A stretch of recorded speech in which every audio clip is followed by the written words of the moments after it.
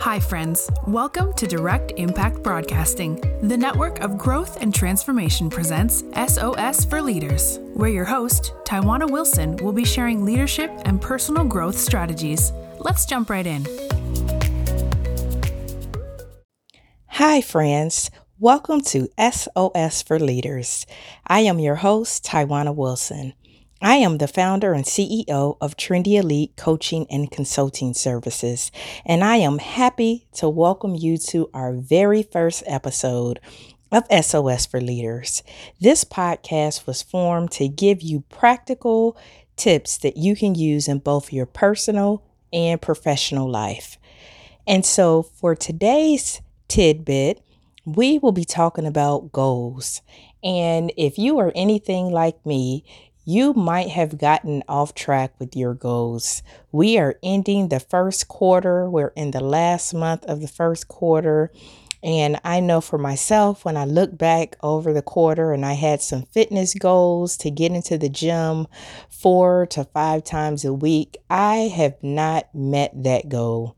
I am in the gym, but not consistently. And it's almost like I'm on 51st dates with the gym. And so sometimes you have to recalibrate. And there are some things that you can do to get back on track after you might have gotten off track with your goals. There's no need to be intimidated. It happens. There's no need to feel like you failed. It does happen, but you just need to recalibrate and get back on track. So today's podcast will talk about 4 simple steps to getting back on track with your goals if you have fallen off. Step 1, self-examination. Sometimes we have to look at our goals critically and figure out if they even made sense in the first place. Is it possible that our goal was too lofty? Was our goal something that we really couldn't attain? So when I think about my fitness goal of 4 to 5 times a week, being a new mom, maybe 4 to 5 times a week was a bit hefty of a goal. Maybe I should have thought about 2 times a week or 3 times a week. So sometimes you have to see if your goal even makes sense, if it's even possible for you to do.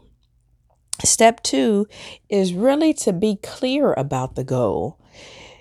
You have to set clearly defined goals in order to be able to shoot for something, in order to be able to measure it. And so what is that goal? Sometimes we just say, well, I want to eat right, or I want to work out, or I want to be healthy. And we say those things, but there's no clearly defined goal with those particular aspirations. And so step 2 is simply being clear about what our goal is that we're trying to reach. So when I think about, just use an example of the fitness goal, I want to get in there, maybe 3 times a week is more reasonable in the morning at 5 a.m., maybe taking a fitness class. So getting some clarity around the goals. Step 3 is to create a schedule. So now that you have your goal in mind, what is your game plan? It's helpful in order to achieve your goal is to break it down into smaller bite-sized tidbits that are more reasonable for you to accomplish. And if you break it down into bite-sized tidbits, what happens is you start to reach those tidbits and you start to feel successful. You can celebrate those milestones in accomplishing those goals, and all of those bite-sized tidbits add up to your greater goal. And so it makes you feel more accomplished. It makes you stick in there and you don't fall off as fast because now you are setting yourself up with a game plan that you can actually achieve, and you're taking smaller steps. So sometimes we have to break that goal down into smaller steps. And step 4 would be to check your progress. So not only do we have to set our goal, be clear about our goal, have a schedule with our goal, we also need to check our progress. How many times have you set a goal and you've not checked back in with it? That's one of those things. It's like I set a goal and I didn't check back in. So really you are not holding yourself accountable to reaching those goals. So if you set yourself a monthly check-in or every week check-in, every other week check-in would be reasonable in order to reach your goal. I know for me, when I look at fitness goals, and I'm using that because that's top of mind, that's the one I've let get by me this first quarter. I like to check my goals every week. I like to see where I'm at each week. Did I get in the gym the amount of times that I said that I was going to get in there? Am I eating healthy? I usually, if I'm really focused, how much water have I been drinking every day? Am I on target with that?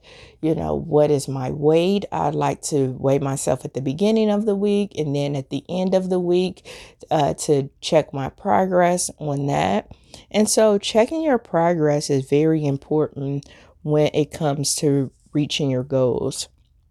So to recap on what we have talked about so far is 4 steps to recovering our goals once we have gotten off track. The self-examination, making sure that our goals make sense in the first place. Setting the goal, so making sure we are being clear with the goal and defining the goal. And when I think about setting the goal, it reminds me of a study I was reading about. And so Harvard did a 10-year study on goal setting. And what it showed that when you write down your goals, it is very critical in your success. And so what they did is they asked students if they had a set of clear written goals and specific plans for their future. Out of the students that they surveyed, 84% of those students had no goals at all. So they didn't have any goals just going through life. 13% had goals, but they hadn't written them down anywhere. So they had goals in their mind, but they hadn't written them down anywhere. So there's that no accountability. And then 3% of the students had goals and had written them down. So what they did is they interviewed the students again after 10 years. And believe this is pretty interesting of what they found out. So 13% of the class who had goals but hadn't written them down earned twice as much money as the 84% who had no goals at all. So that lets you know goal setting has a direct impact on your bottom line. I don't know about you, but I like to have a little coins in my pocket, a little cash in my pocket. And when you set clear goals, then it shows that there's an impact.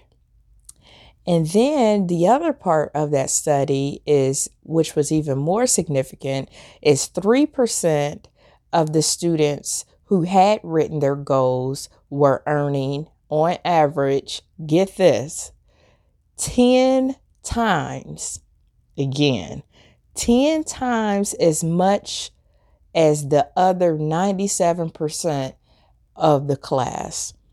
So that is, whoa. I mean, that lets you know something. So the 3% of the class who had goals and had actually written down their goals were earning on average 10 times as much financial resources as the other 97% of the class. So writing down your goals is significant. It significantly increases the likelihood of success. But unfortunately, most people won't take the time to write down their goals. They won't take the time to even goal set. So that's why it's important to have a clear set goal in mind. Step 3 was create your schedule. Now that you have your goal, you need to have your game plan. Make sure that it's wrote down. Make sure that you got a schedule of how you're going to achieve this. Celebrate the successes along the way, those smaller steps. And then step 4 is check your progress. So sometimes you have to recalibrate, check your progress, whether that's on a monthly base or on a every week base. You have to check your progress for that accountability. And it might be even helpful for you to get an accountability partner. Accountability partners help us achieve our goals. They help us stay accountable to our goals. So you can get an accountability partner. You can get a coach that will help you stay accountable to your goals. But as you go into the second quarter here next month in April, then we want to make sure that we are starting the quarter off on a great place, ready to tackle our goals, ready to be successful in the second quarter. And so I am so excited about what I plan to do in the second quarter. And I know that you all are going to do some pretty amazing things in the second quarter as well. So I thank you for taking the time out to listen to this podcast. We'll be bringing you other episodes of practical and professional tips that you can use in both your personal and professional life, because what I know to be true is that if you are doing well in your personal space, it sets you up to do well in your professional space. And we are all busy, and so we need tidbits and tips that we can apply readily today. So thank you so much. Continue to listen to this podcast. Make sure you are catching our leadership experts on Leadership Tidbits with Coach T. Wilson on that podcast. And until next time, my friends, have an awesome day. Thank you for tuning in to another episode of SOS for Leaders, where Tawana shared nuggets of wisdom that you can use to win in life. Follow her on Facebook, Instagram, and connect on LinkedIn. And remember, the secrets of success in your life resides inside of you. When you know what your strengths are, you can utilize them to live an impactful and influential life.